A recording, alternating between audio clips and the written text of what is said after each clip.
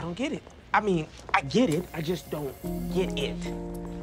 If Mac's dad is oversight, he's literally been watching over us this whole time. How does that even work? Does he park in some secret garage, take a private elevator? I mean, yeah, those might not be the most important questions right now. Maddie hasn't just been keeping the truth from Mac. She's been lying to all of us. So once everything clears, we'll be in touch. What is Leanna doing here?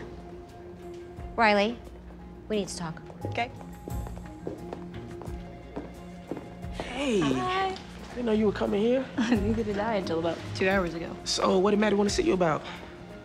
I might have a job at the Phoenix. Seriously? Yeah, she called me this morning and said she might have an opening. Wait, whose job are you taking? I can't really talk about it, but just cross your fingers for me. Yeah, of course. I gotta go. See you.